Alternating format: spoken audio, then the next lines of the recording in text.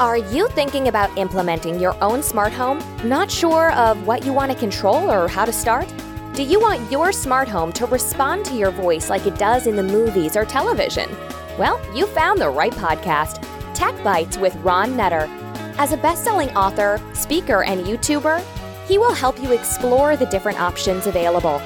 And now, here's your host, Ron. Do you want a way to control devices on your Sonoff Switch without your smartphone? Want to add even more functionality to the Sonoff Bridge? Well, stay tuned, and I'm going to show you how to do this with the Sonoff Switch. Welcome to another edition of Tech Bites with Ron Nutter, your home for all things relating to smart home technology. In this episode, we're going to talk about how to set up the Sonoff Switch to work with the Sonoff Bridge. Now, you try to say Sonoff 3 times. Hi, I'm Ron Nutter, and we're going to be working on this together. This content is also available as an Amazon Flash briefing or podcast. Please go to techbiteswithronnutter.com for more information. For any items mentioned in this episode, there are affiliate links in the description. If you click on these links, I will get a small commission, but that won't affect the price you pay for the item. If you want to get notified when new content is uploaded, please click on subscribe and enable notifications. We're going to be covering how to set up the Sonoff Switch in this video. First, we're going to go over the required items. Then we'll go through installing it, and then we'll get around to configuring the switch and showing you how to make it work for you. Well, in the first video in this series, we showed about how to set up the Sonoff Bridge, which is the kingpin to all this because it talks to all of the devices on the Sonoff family over Zigbee, and it will also talk to other devices over wireless. So you've got kind of the best of both worlds here. So this is going to get us up and running. Now, we've also got the Sonoff outlet, and that was the first thing we set up to kind of give you a practical use case for what it was capable of doing. Well, now what we're going to be doing is adding the Sonoff Switch to that mix. Now, the Sonoff Switch is going to be a little bit different. Now, you can see it's got a fingerprint on it, so it very clearly tells you this is a switch. This is the part that may get a little head scratching. Sonoff, I think, is in the middle of a engineering change of some type because the website listing says it doesn't come with a battery, but the information on that comes with the unit says it does. So if you don't have a supply and this, it says it needs the CR2450. It's a 3-volt button battery. It looks a lot like a 2032, but just a lot thicker and a little bit bigger. You'll need to get one of those because even though the card inside the box for the Sonoff Switch tells you to remove the battery saver paper, not only is there not battery saver paper, but there's not a battery. So at least with the one that I got, and when I went back and looked at the website listing, yes, it said it didn't come with a battery, but yet all the other Sonoff devices that I've gotten did. So go figure. It won't hurt to have a supply of the 2045s available, or actually, did I say 2045? 2450. You need a supply of the 2450s on hand, and that's something put in the fridge. I've never really frozen button batteries before, but put it in the fridge. That should slow down the chemical reaction in the battery and help you keep them around a little bit longer. I had to take a little bit of a pause between getting the Sonoff Switch unpacked and ready to go. Ran into a little bit of a problem. The battery that I thought was in it, which I had conflicting information as to where it wasn't there.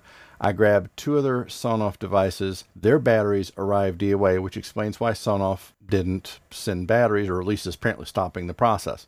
So I had to order some batteries. So note to self, make sure you get the batteries you need, which these are going to be, I believe it's the 2450. Yeah, 2450, which is not a common battery. I mean, at least in terms of the button batteries I used. Had another little bit of a learning process along the way. You will notice, and I can't really show it to you easily, but you've got the hole up here, and then there's another hole down below it. That's the reset, and you can see it a little bit easier. You need to have something very sharp, and I'm talking like a threading needle type of sharp, because a paper clip might not even fit through this. So what we'll do is we'll switch over here to the smartphone, and I will put the battery in, and I double checked this one with my voltmeter to make sure it was okay. So we'll tap on OK, and if it doesn't find it here in a little bit, then this is when we'll go to plan B. Now, sometimes I've had them find them right out of the box. Other times it just will do it when it's ready, and we may actually have to put it into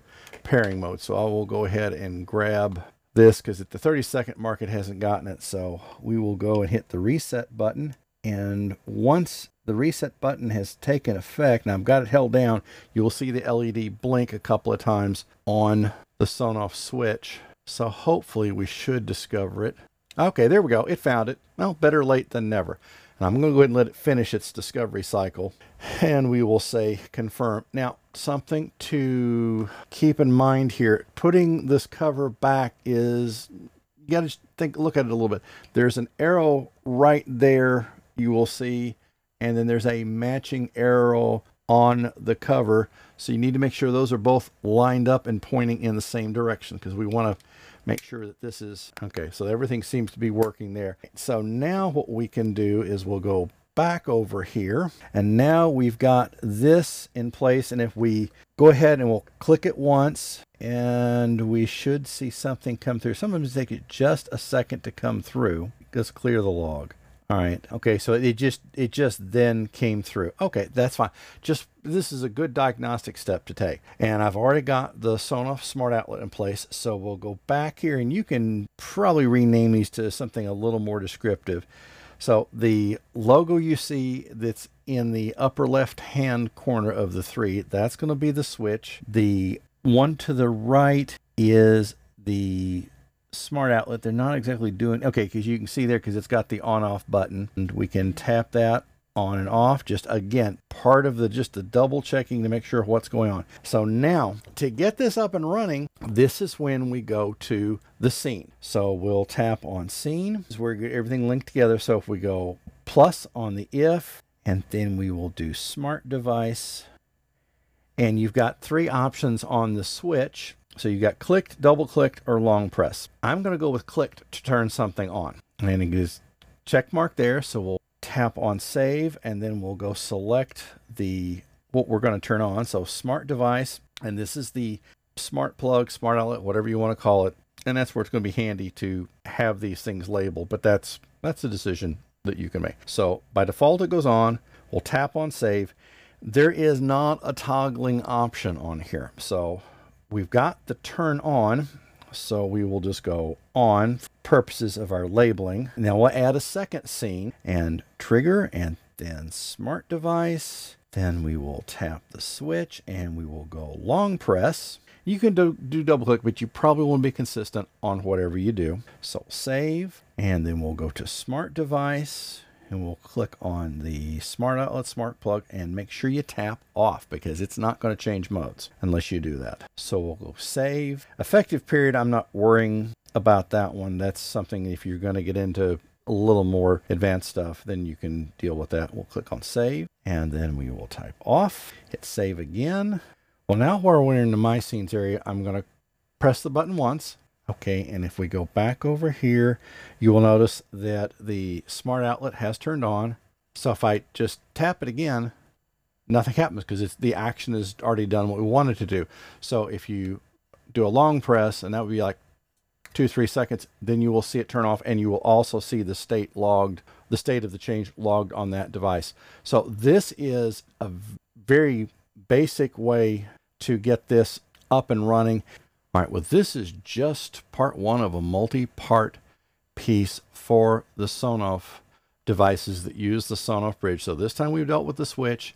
I'm going to have the temperature and humidity sensors that we'll be doing in the next video.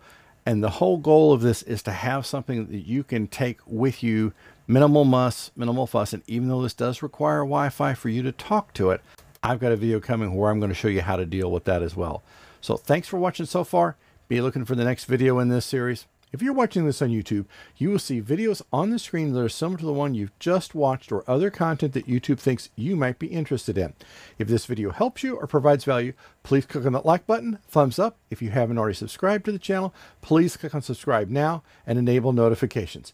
We'll see you in the next episode, and thanks for watching. Thanks for listening to the Tech Bites with Ron Nutter podcast. If you know someone who's interested in creating their own smart home, please share this show with them. Please subscribe on iTunes or Google Podcasts and leave us a review. Have questions? Contact Ron at questions@techbiteswithronnutter.com. He looks forward to sharing more incredible insights on the next episode.